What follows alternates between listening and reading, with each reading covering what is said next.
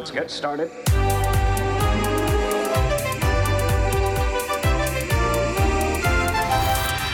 Let's go.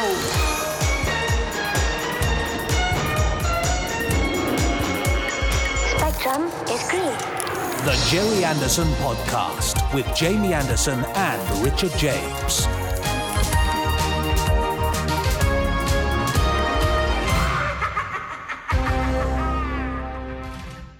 Happy Gerry Anderson Day. Oh, happy Gerry Anderson Day. Isn't that nice? The day is finally here. We've been talking about it for ages, but it actually is now. Yes. Gerry Anderson Day. And this is your very special Gerry Anderson Day special bonus episode bonus. Look, you've done up the place really nicely as well. I love those scatter cushions over there with Gerry's face on it. There's one there with my face on. Yeah, That's just odd. didn't want you to feel Don't sit on left that out. No, it's got a whoopee cushion built into it. Now, right. This is Gerry Anderson Day. It's the 14th of April. It would have been Dad's 92nd birthday. It's the first International Gerry Anderson Day, and there is so much going on today. We are very happy you could join us, and we hope that you are going to enjoy something from the worlds of Gerry Anderson today, and ideally rope in some other people to enjoy the worlds of Gerry Anderson Day. So, rope them in? Well, by which I mean... I'm sure... Yeah. It's nothing physical. I mean, metaphorically rope them in. Oh, gently coax, perhaps. Gently coax in some new people to the world's Gerry Anderson. So if you are a fan of any level of intensity, but you know you are a Gerry Anderson fan, then please today reach out to at least one other person and say, hey, did you know today's Gerry Anderson Day? And they'll say, what's Gerry Anderson Day? And then you can send them to this bonus episode, or you can tell them to go and watch some Gerry Anderson stuff on BritBox, or you can tell them to join in with Fab Live tonight, or you can tell them to tune into Forces TV at 10 p.m. UK time tonight to watch the fan favourite selection of the best episode of UFO. Or if you're in North America, you can go and watch the Shout Factory Gerry Anderson Marathon from 11 a.m. Pacific time. Or you can join in the Big Finish listening party at 8 p.m. UK time and have 3 free episodes of Terrorhawks to listen to and interact with actors and creators from that series. And there's loads of other stuff too.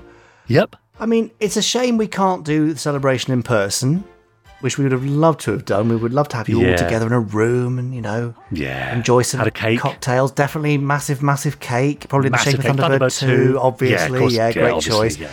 But we can't do that. So instead, we're celebrating Dad's amazing life and career and legacy all today by giving people lots of ways to access it, enjoy it, and share the experience, despite the fact that we are separated by COVID and all sorts of other things, geographically. So... Something else that's very special about this episode, Richard, is that it is interactive. Is it? Wait, is that what all those people are doing here? Yeah, Hang on, that's my face. Don't sit on that. Oh. Well, no, they're going to poke you in a minute, don't worry. Oh, so, right. Great. Make sure that you're listening to this via the special interactive player. Now, you can find that at gerryanderson.co.uk/GADayPod.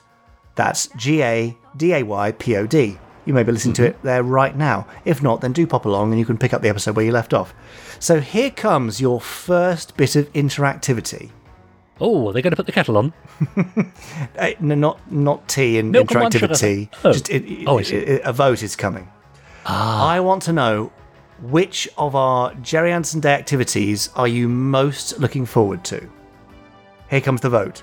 Your options are: number 1, BritBox; number 2, Shout Factory; number 3, Network's Gerry Anderson Night In; number 4, Fab Live; or number 5, Big Finish. Wow. So, are you most excited about the BritBox Gerry Anderson The Greatest Episodes, Shout Factory's Gerry Anderson Marathon, Network's Gerry Anderson Night In and Watch Along, Fab Live with all of our special guests, or the Big Finish Terrorhawks listening party? Make sure you... How would you choose? Log your vote. Well, you will have seen when I was saying all those things that the options came up on the cover art of the player. They'll be disappearing any moment now, so make sure you've logged your vote. And there they go. That's it. Right. Thank you for voting. We're going to find out what the Podsteron's favourite bit is. I mean, obviously, you couldn't vote for this bonus episode, although I'm sure you're enjoying every moment of it. Now, are you sure? Yes. You're quite sure? Okay. Yes. Very shortly, we're going to be hearing a very special audio compilation of archive audio of Dad talking about some of his favourite shows and episodes that he created and little anecdotes and stories behind them. Really rather lovely. And at the end of that, I'm going to ask you to vote again on your favourite, because we want to know what it is about those stories that you love. Which one is the one that meant the most to you? Yeah. Before we get there, I just want to give you a run through all the things that are happening and make sure that you're able to join in with everything we're doing today. So, you can watch stuff on BritBox if you're in the UK anytime you like during the day. Gerry Anderson, the greatest episodes, are there with little 90-second to 2-minute introductions from Dad himself. Newly created video content by the lovely Ben Page, who's done a marvellous job, and thank you to BritBox for partnering on that with us and doing such a great job. You can watch this anytime, and it's not just today, but over the next couple of months, so enjoy that when you like. If you're in the US, there's the Shout Factory Gerry Anderson Marathon, going from 11 a.m. PST, that's Pacific Standard Time, is it, I suppose? Mm-hmm. Yeah. 24 hours of Gerry Anderson stuff. If you're in the UK again, and you would like to do a Gerry Anderson watch-along with us, then make sure you go to watch.networkonair.com, purchase the Gerry Anderson Night In, and press play at 7 p.m. Follow along on Twitter with hashtag Gerry Anderson Day, and you'll be able to enjoy the experience live with fans from across the country. It's a specially curated night with linking material, some featuring Dad, some, unfortunately for you, featuring me, and a plethora of Gerry Anderson related adverts throughout, all themed, all really lovely, and just a great experience. It's 5 whole hours of content. It's just $4.99. So, I hope you'll go along and enjoy that. You may not wish to enjoy that, you may not be able to, but don't worry, there's another way to enjoy an interactive experience, and that is with Big Finish's Terrorhawks listening party from 8 p.m. UK time, but available across the world via SoundCloud. There's a playlist which you can click play on at 8 p.m, and then follow along on Twitter with the hashtag Terrorhawks to hear from cast and crew, little stories from behind the scenes and all sorts of fun stuff, and enjoy it together with a lovely communal online listening experience without geographical barriers. Lovely. And of course, there is Fab Live at 5:30 UK time, available globally. You can enjoy it wherever you are. Join me and Richard and a number of special guests, including Nick Briggs, Lee Sullivan, hopefully John Culshaw, and maybe some others too. It'll be 90 minutes of great fun, highly interactive. You can ask us questions, and we'll have all sorts of goodies to show you there. Yeah. Great. There's all that, and there's more stuff going on too. Just too much to mention, but those are the key things that you might want to grab onto today, this Gerry Anderson Day. And now, Richard, shall we go on to our main bonus feature? Oh, yes, please. Okay, let's hand over to Dad, also known as the late, great Gerry Anderson. Today, Gerry Anderson is remembered worldwide as the creator of some of the most beloved television series of the 20th century. Some would say the British Walt Disney. But in 1960, Gerry and his team were simply a crew making puppet films for kids. All that changed when, during the production of Supercar, they invented the term for their unique high-tech animation style: supermarionation. I had directed Four Feather Falls straight off, and I'd learned that we had mastered most things, but walking was just an absolute nightmare. And we had also learned, now that kids loved a lot of movement, a lot of rapid action, again, bearing in mind the times we're talking about. And I suddenly thought, well, one of the ways of getting puppets to seemingly move around fast will be to put them in a vehicle. A car that will fly, it'll extend wings and suddenly it'll fly. That's great. ITC America was a subsidiary of ITC London. They were going down the drain. Then Lou Grade said, okay, shut it down. But they had already taken delivery of Supercar, and suddenly they started selling it like crazy. And I remember going over there and literally finding the whole office in pandemonium, answering telephones and issuing contracts. And it was that really that saved ITC, because they wouldn't have been in existence today had it not been for Supercar. As a follow-up to the marvel of the age, Gerry needed a new idea. Fireball XL5 would launch his small studio into orbit.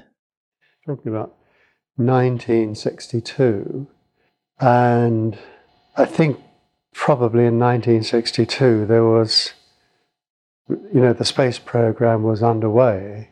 I'd have to check dates to be absolutely precise, but around about that time, rockets were being fired and test firings made, and there was a lot of talk about putting men into orbit and so on. And so, of course, space was very topical. And having been told by people that I was now in science fiction simply because of this move to supercar, because the puppets couldn't walk, I suppose, you put those two things together and I started to look towards space. I mean, one has to bear in mind that I was always intensely interested in space travel. I mean, I've always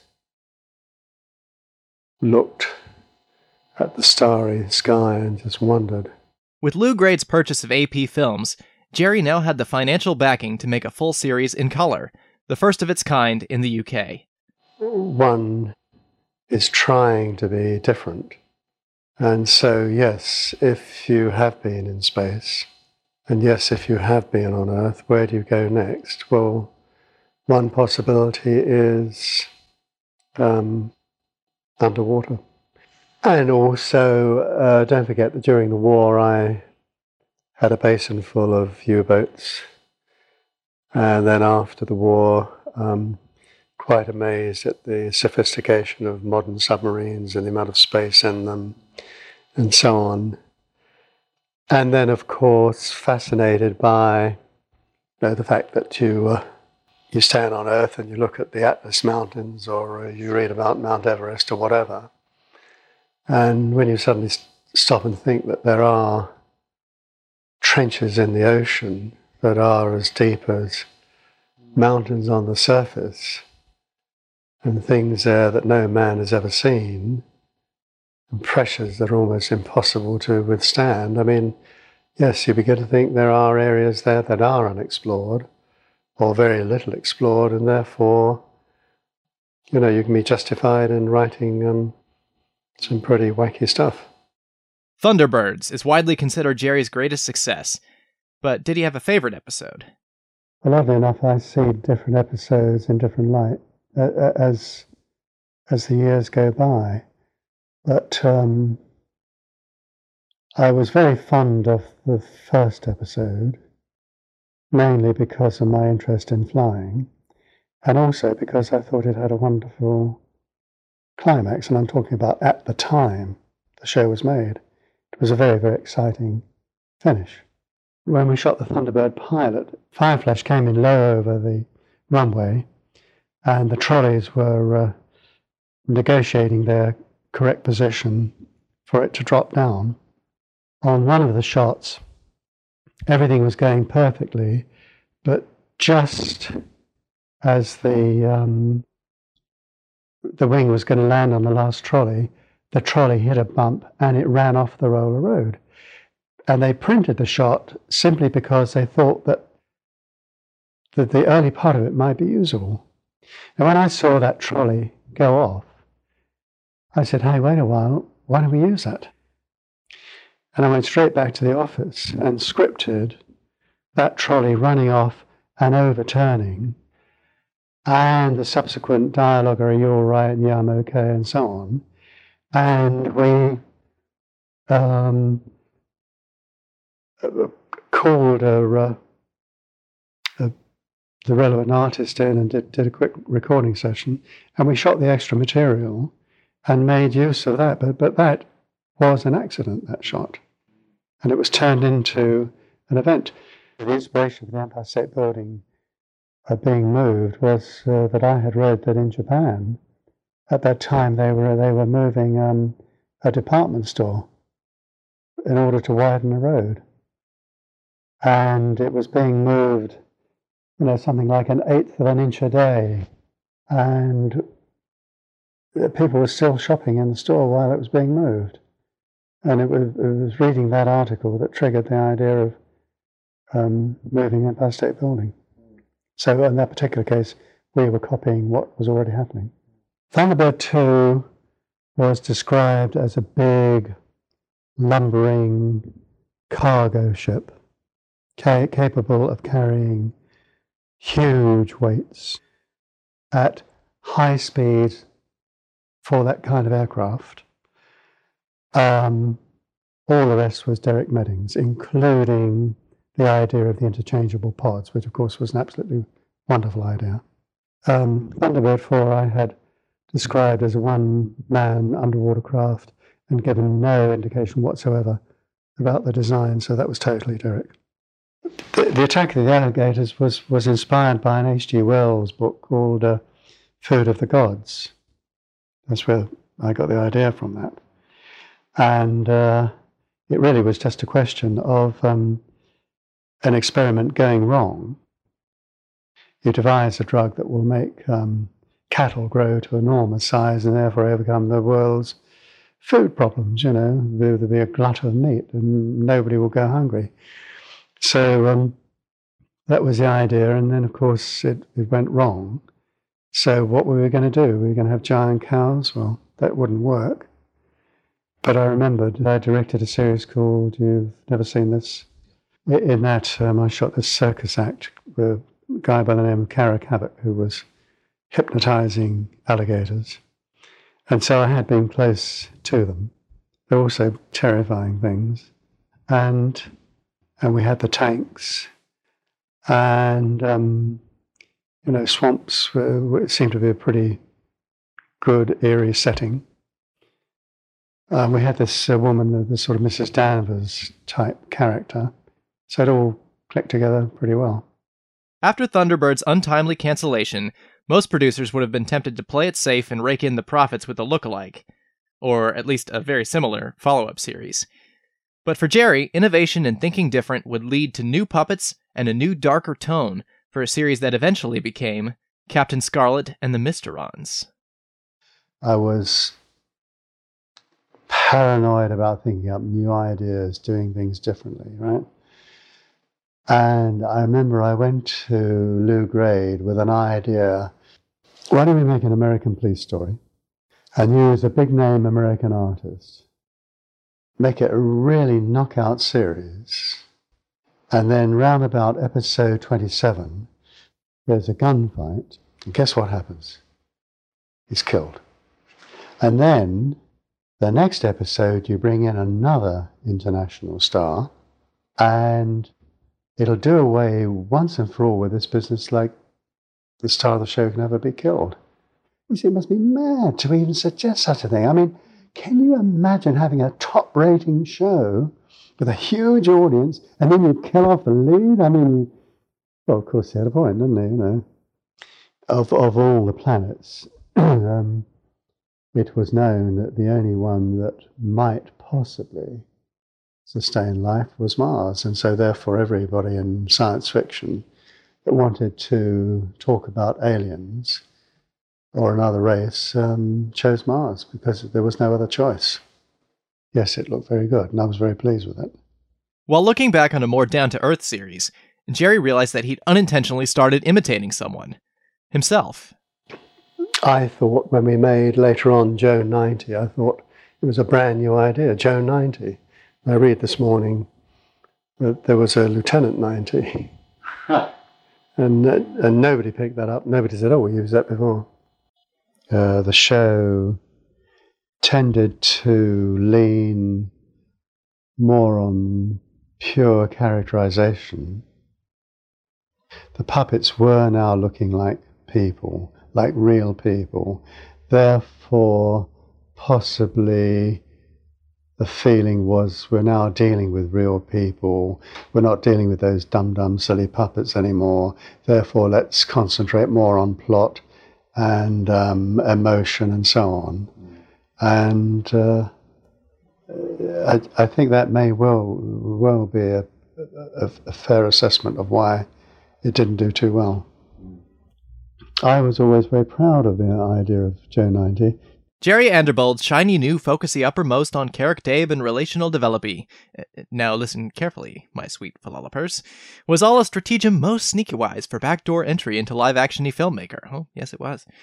But combined load hilarity most unusual with the stringy pups and the live-actory most was sure to bring joy to only a few viewers eyeballed in the mid-load. I can hear you ask the philosophic question we've all been wondering, which is, why, Gerry?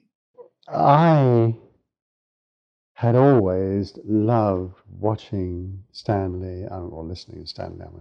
I just adored him. Oh, he used to crease me up. I mean, And so you just bear that in mind for one moment. The next thing to bear in mind is that the characters had now got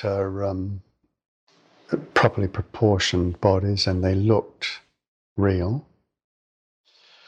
We had just made Joan 90 and were playing sort of real-life human scenes with puppets, albeit that we hadn't seen the response of the public to this yet. And now what's the next series going to be? Well, now, the thing that we still hadn't conquered was getting puppets to walk. And so I came up with the idea of what if we took on an artist and made a replica puppet. So in long shot, the artist could get out of a car, walk into a building, and then we'd pick him up inside the building as a puppet. And, the thing would be much faster moving, much more believable. And so this is how the Secret Service was born. With Supermarionation in the rearview mirror, Gerry was ready to make his first live-action series. Early on, there was an episode that stood out to him as a favorite. Question of priorities. However the story went, the essence of the story was, Commander, you've got to come to such and such a place, else 10 of your best men are going to die. And Ed, come to the hospital, your son's been knocked down and he's dying. And it really was the story of how any man in an executive position can be torn apart by, what the hell do you do? I mean, I was heavily preoccupied with the notion that it's very, very difficult to be a good husband and a good father and also be a successful businessman at the same time. So this conundrum was clearly on my mind when I thought of this particular episode. And that basically was what it was about. I thought it was very, very successful. I got a terrible bollocking from New York, saying, this is a science fiction series, Gerry. This is not a soap. What the hell are you doing? So that kind of picture was wiped out, unfortunately. UFO was notable for tackling more explicitly adult themes. Gerry Anderson explains how this came about. There were two people on the unit. One was a director by the name of Ken Turner, who had a natural aptitude for using ultra-wide angle lenses and creating the bizarre. I mean, this was just part of his makeup. And we didn't write specifically for directors, but I mean, if a writer came in and said, how about this? I could hear myself saying, well, I think that's the sort of picture that Ken Turner could do. So I was obviously influenced by the directors we had on tap. There was very little research into audiences and breakdown of audience makeups and so on. And generally speaking, these sort of figures were for program broadcasters rather than program makers. And I honestly didn't sit down and ponder for days on end, who should this program appeal to? How many kids are going to watch? What time is it going to go out? I mean, none of these things really crossed my mind. The Lewis Milestone piece of advice that I received was something that heavily influenced me. And that was, don't try and second guess what other people are going to want or what interpretation they're going to put on it. You can't satisfy everybody, so at least satisfy yourself. And I think really with all the pictures I made, they were pictures that appealed to me. And because I'm basically a family man, I think the things that appeal to me would appeal to a family quite naturally. And I'm not into the sort of subjects that really would slam the door on kiddies. And the other director we had was David Tomlin, who was at one time a partner of Patrick McGowan. And they had parted company. David joined us as a first assistant director, but he soon showed that he had qualities of a fine director. And I asked him if he would like to direct, and he leapt at the chance. Today, he is one of the world's top first assistant directors, and is a very well-known figure now. But he started to direct, and he was also very interested in writing. I'm not sort of drawn to any of these sort of areas, and as a result, I read David's script. I recognized it as being good. I commissioned it and said, "Okay, let's go ahead and make it." I thought it was pretty weird. I thought it had sequences that I thought were dreamlike. And I can tell you it was many, many years later before I began to even realize that it had drug connotations. Now, having said that, I wish to make it quite clear that at no time did David try to pull the wool over my eyes, and there was no deceit or anything like that. It was just that I was pretty dumb about it. After making the action series The Protectors, Gerry was ready to tackle one of the biggest and most troubled productions of his career. It was called Space 1999.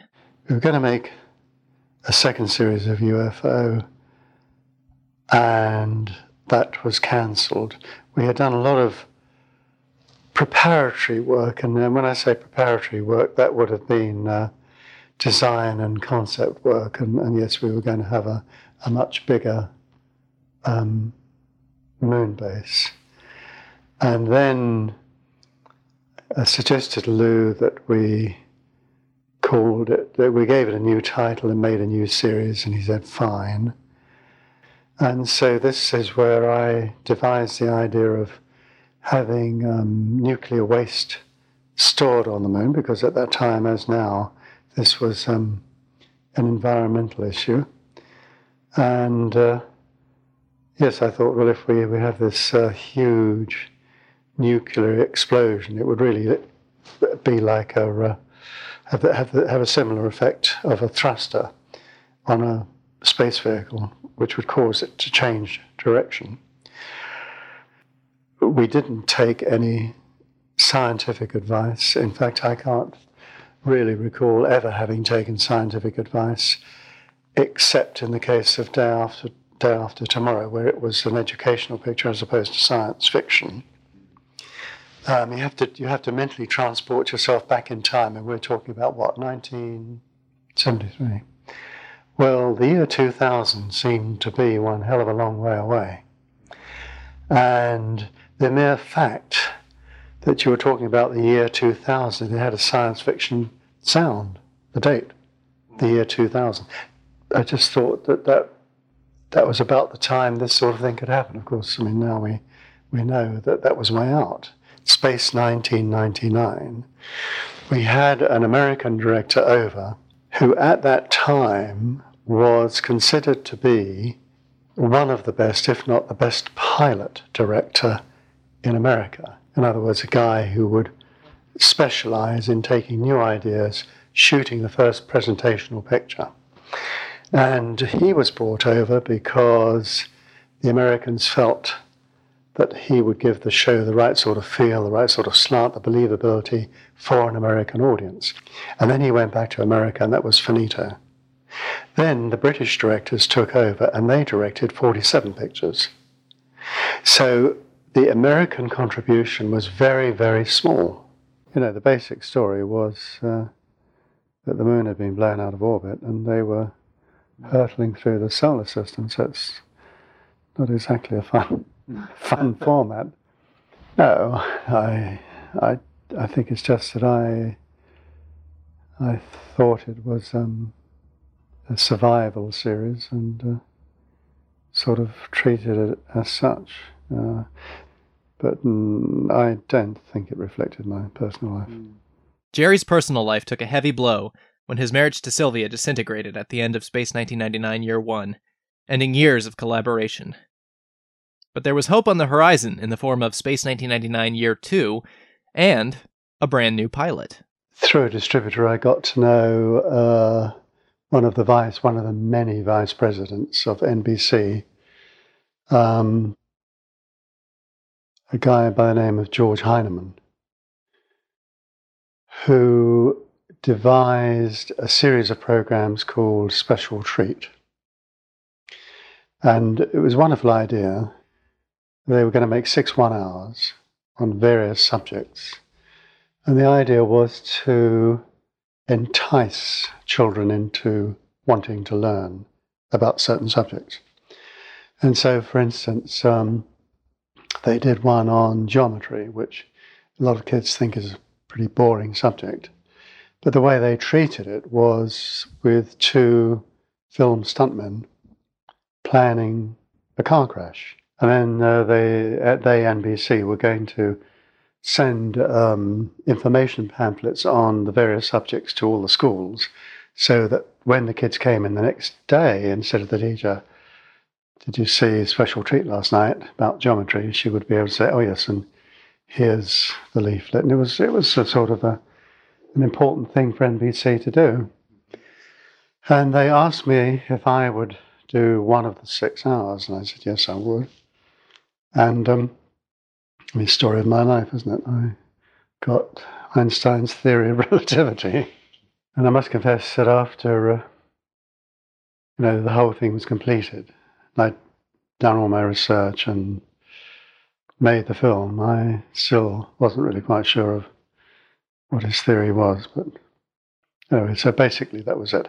I made it in such a way that it could have been a pilot film for a series, but it wasn't picked up. The glory days of Gerry's partnership with Lou Grade and ITC were coming to an end. Despite these challenging times, Gerry continued to be creative. Writing a major documentary, conceiving of new films, series, and projects, he began development on an idea that would ultimately signify a return to puppetry. It was created as a cartoon series, and we created Terrorhawks. And I took it across to Tokyo. They were monumentally impressed with it, so impressed that they said this is too good for cartoon series, and we must make it into a live action show. And they obviously got cold feet and decided not to proceed. It was felt by most people in the industry that 16mm cameras weren't capable of making a number of passes, and by that I mean that you run the film through the camera, rewind it, and then you expose something different, and rewind it, expose something different. When you develop the film, you've got a composite image. But we managed to get hold of Mitchell cameras, which were ex-NASA cameras, which were very, very highly engineered. And as a matter of fact, at a special effects symposium of the British Kinematograph Society, I screened some of the special effects work from Terrorhawks on a big cinema screen. And people there were quite staggered at what we had achieved. Lou Grades kind of come once every 50 years, I think. And there weren't any around at that time, and there certainly aren't any around at this time. So we didn't get the enthusiasm and the backing and the showmanship that he would have allowed us. In the wake of Terrahawks, Gerry produced numerous other shows and re-entered the world of commercials after a long absence. Dick Spanner, Space Precinct, Lavender Castle, and New Captain Scarlet are just some of the best-known projects from the final decades of his life.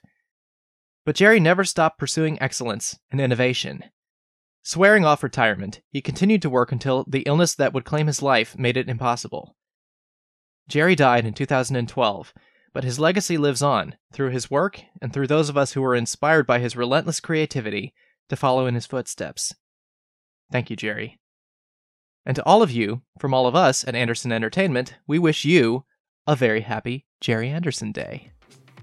Wow. We must thank the Simon Archer estate. Lovely Sue Harmon there, Simon's sister, who very kindly allows us to use those tapes. And it's just so nice to hear from Dad talking about stuff in his own words, isn't it? Absolutely. On today of all days. Really special. I really enjoyed that. Exactly. No, it is Gerry Anderson Day is the day to hear from Gerry Anderson himself. Quite right. There's some of those intro clips and bits of Dad talking about the episodes and the shows, which I really, really like. But I would like to know, in this second part of our interaction today, in the bonus episode, which of those clips was your favourite? Now, I've shortlisted the 5, which I particularly enjoyed. You might be surprised by one of the choices. Okay. So here are your options. The vote is live now. You can click on the thumbnail if you're listening to this from the appropriate player at gerryanderson.co.uk/GADayPod.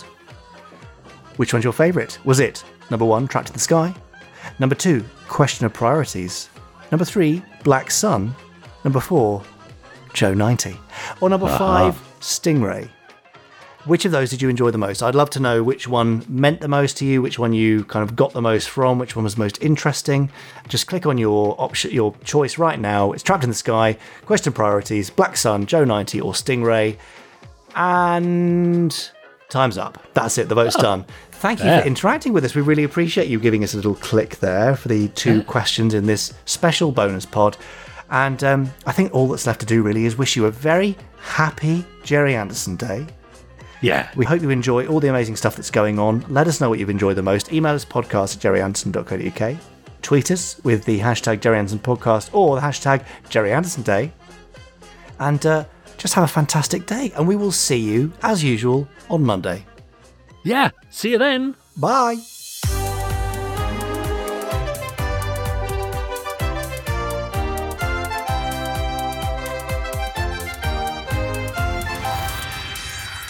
Stage 1 complete. Let's go.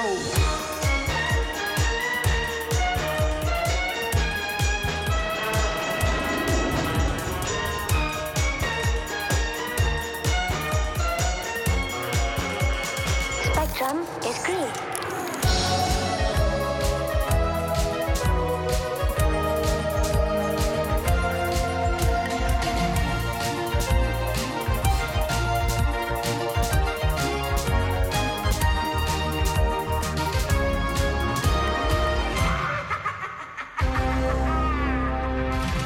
You have been listening to the Gerry Anderson Podcast. Wasn't it fun? You have been listening to an Anderson Entertainment production.